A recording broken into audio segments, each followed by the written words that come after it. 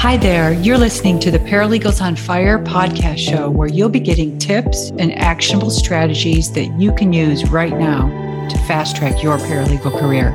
I'm your host, Ann Pearson, former paralegal and paralegal manager who left big law in the concrete jungle to start my own company, the Paralegal Boot Camp, where we give online courses that help paralegals make more money, increase their job security, and cut out the learning curve.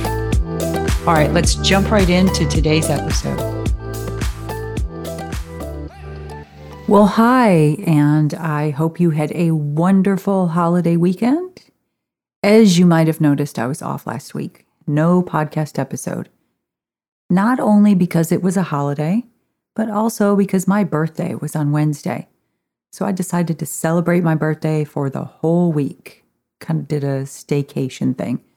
Like a true staycation. Take the time off, stay at home, and do fun things that are local that I don't always have the time to enjoy. Like ride the bike to the beach every morning. Yeah, when I think about it, it's crazy. I live 0.4 of a mile from the Atlantic Ocean, and I'm lucky to get there once a week. I'm always too busy doing this and too busy doing that. And I think, well, I'm going to finish this next project and then get there. And I never do. That's going to change for the second half of the year. More on that in another episode. It turns out a walk on the beach is exactly what I needed to get inspired for this episode. I had a phone call before my staycation, and I got to thinking about it the following week walking on the beach.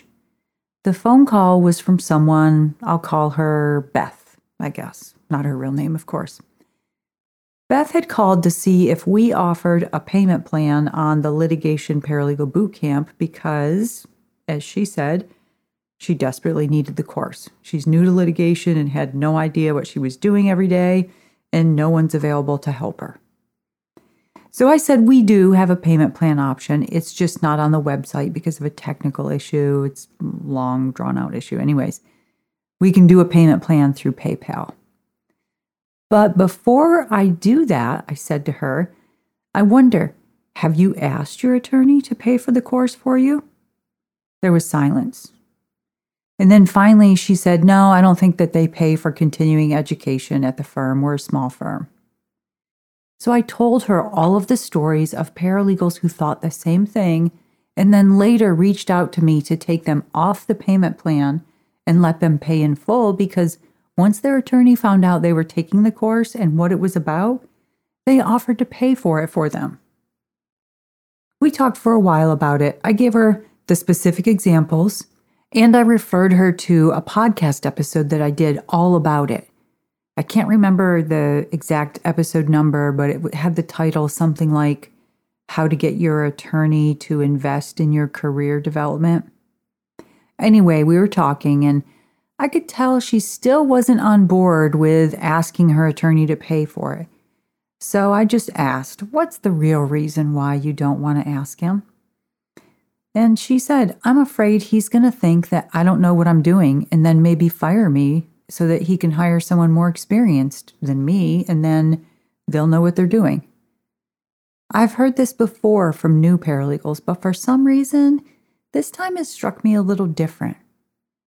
Well, part of what struck me a little different is that it also happened to coincide with her mentioning this social media post. So she had put something out on social media about not knowing what she was doing. And one of the responses was the advice of fake it till you make it.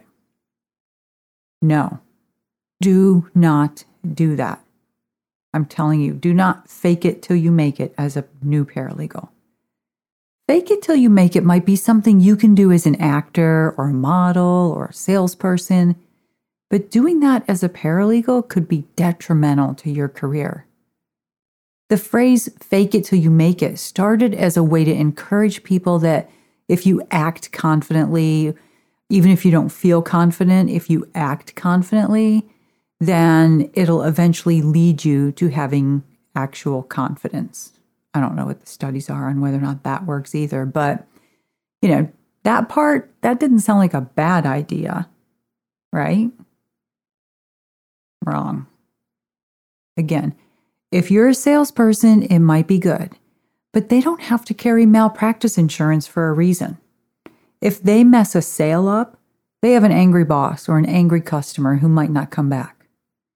In the legal profession, you could have maybe a missed deadline, a critical filing deadline, and now the client is forever barred from pursuing their claim. Think about it like this. Do you want your surgeon to fake it till she makes it? No, you don't. And that's probably why doctors have to carry malpractice insurance. Do you want the engineer who's building that 20-story skyrise office building that you work in? Do you want them to fake it till they make it? No. They also have to carry insurance. As I was outlining this episode and some of the key points that I wanted to cover, I decided to jump into the Google rabbit hole and asked Google where this saying comes from. Yeah, don't do that. I'll save you the 2 hours that you'll never get back. So Google said that the phrase fake it till you make it, originated from a Simon and Garfunkel song in 1968. Yeah, so I don't know if I want to let a Simon and Garfunkel song dictate my paralegal career path. Now, there was something else out there that compared it to kind of this law of attraction theory and to this 1920s or 30s theory from Alfred Adler, I think was his name, Alfred Adler. And he used it to treat his patients who had dysfunctional behaviors. But what he called it was acting as if. In other words, if you want a quality, you act as if you already have it. So if it's a quality like confidence, sure, maybe you could fake it till you make the confidence. Act as if you already have it, and then maybe it'll come to you. Although that could be a whole other episode too. Anyway, let's get back to the conversation with this paralegal. After telling her that it wasn't a good idea to take that advice that she got on social media, I told her the story of a paralegal who worked for me back when I was a paralegal manager, and this paralegal was also faking it till she was making it. Now, we have to go back to around 2007 or 2008. This paralegal, I'll call her Cindy, not her real name, of course. After a series of mistakes, some minor, some major, she had this big project coming up on a big important case. Throughout this project, she was asked by the attorneys and by me several times, "Do you need any help?" "No." "Are you sure you've got this?" "Yes." "Can we see a sample of what you've done so far?" "Tomorrow." And then tomorrow turned into tomorrow night. Then we finally see it. "Okay, that looks good, but how much have you done? Are you sure you're going to be able to complete this on time?" "Yes." You can imagine where this is going, right? She didn't complete it on time, and what she did have completed was completely wrong, except for that one little sample that we were shown. And there were all kinds of other issues. She was fired. Not for incompetence, not for making one single mistake. It was for being asked, "Do you need help?" Having gone through it before, knowing she should have asked for help, knowing that people were asking her, does she need help, and still saying no. So fast forward to 2013 or 14, I'd left the firm to start my company back in 2010. And back then, when I first started it, for the first maybe 4 or 5 years, I used to do a lot of live training inside law firms. And so this is 2013 or 14, and an Atlanta firm had hired me to come in and teach the billable hour boot camp to their paralegals and associates. And so I'm in the conference room as the paralegals and associates are coming in the room a few at a time. And then I look up and I see her, Cindy. My jaw dropped. Kind of nervous, wondering like, ooh, how's this interaction going to be? And so she walked up to me and not whispered, but, in a really low voice said, "You did the best thing you could have ever done for my paralegal career." It woke me up.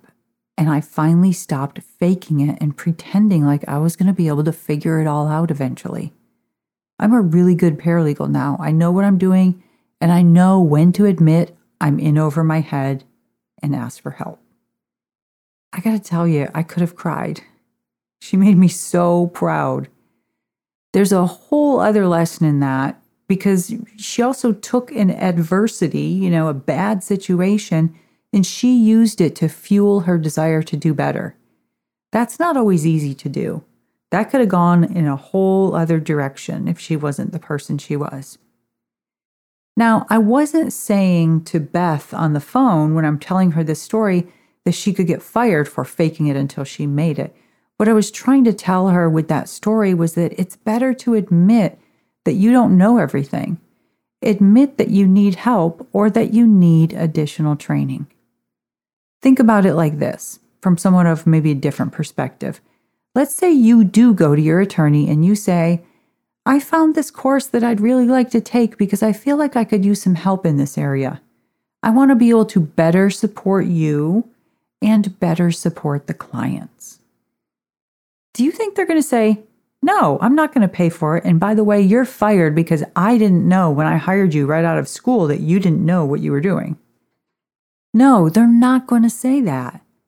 Well, unless you literally faked all of your experience on your resume or something and they think you have more years of experience than you do. If a firm is hiring you with less than 5 years of experience, they know you don't know everything. That's actually the easier scenario. Let's talk about one that's a little trickier and one that I see often.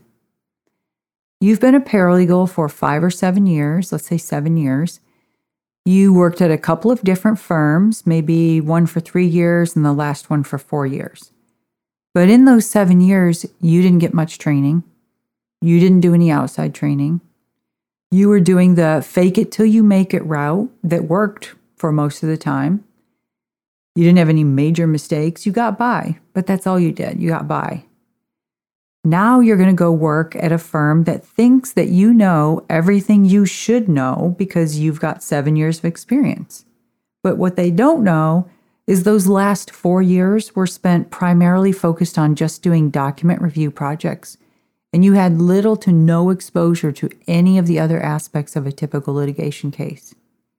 You haven't been helping to prep for hearings or site-checking briefs or getting complaints filed. You haven't been getting ready for depositions or getting ready for trial. You've had a little bit of exposure to e-discovery doing those document review projects, but not e-discovery as a project manager. You've just been reviewing electronic documents for privilege and responsiveness and checking off the box in the software. Occasionally, maybe the e-discovery project gets you involved in the production side, but not enough where you could run an e-discovery project on your own. Now you're at this new firm who thinks they hired a litigation paralegal with 7 years of experience, someone who should have had lots of exposure in those past 7 years to all of those other areas of the typical life cycle of a litigation case. That's where it's even more dangerous to have the fake it till you make it mindset. As that paralegal who's been faking it till you make it for the past 7 years, now you're in a situation where they're expecting you to know a certain amount and you don't. All right, so no faking it till we make it. What I try to do in all the episodes is give you an actionable strategy, and I've got a download that I put together for you. Well, here's the thing. It is geared towards litigation paralegals because I was preparing it as an example to the litigation paralegals who are inside the litigation paralegal boot camp. So if you're not a litigation paralegal, let me give you an actionable strategy. Okay, it would be, well, first, forward this podcast episode to a litigation paralegal who you know. I've said it before several times on the podcast. Share your knowledge and everyone wins. So share this episode with a litigation paralegal who would want that download. Actually, you know what?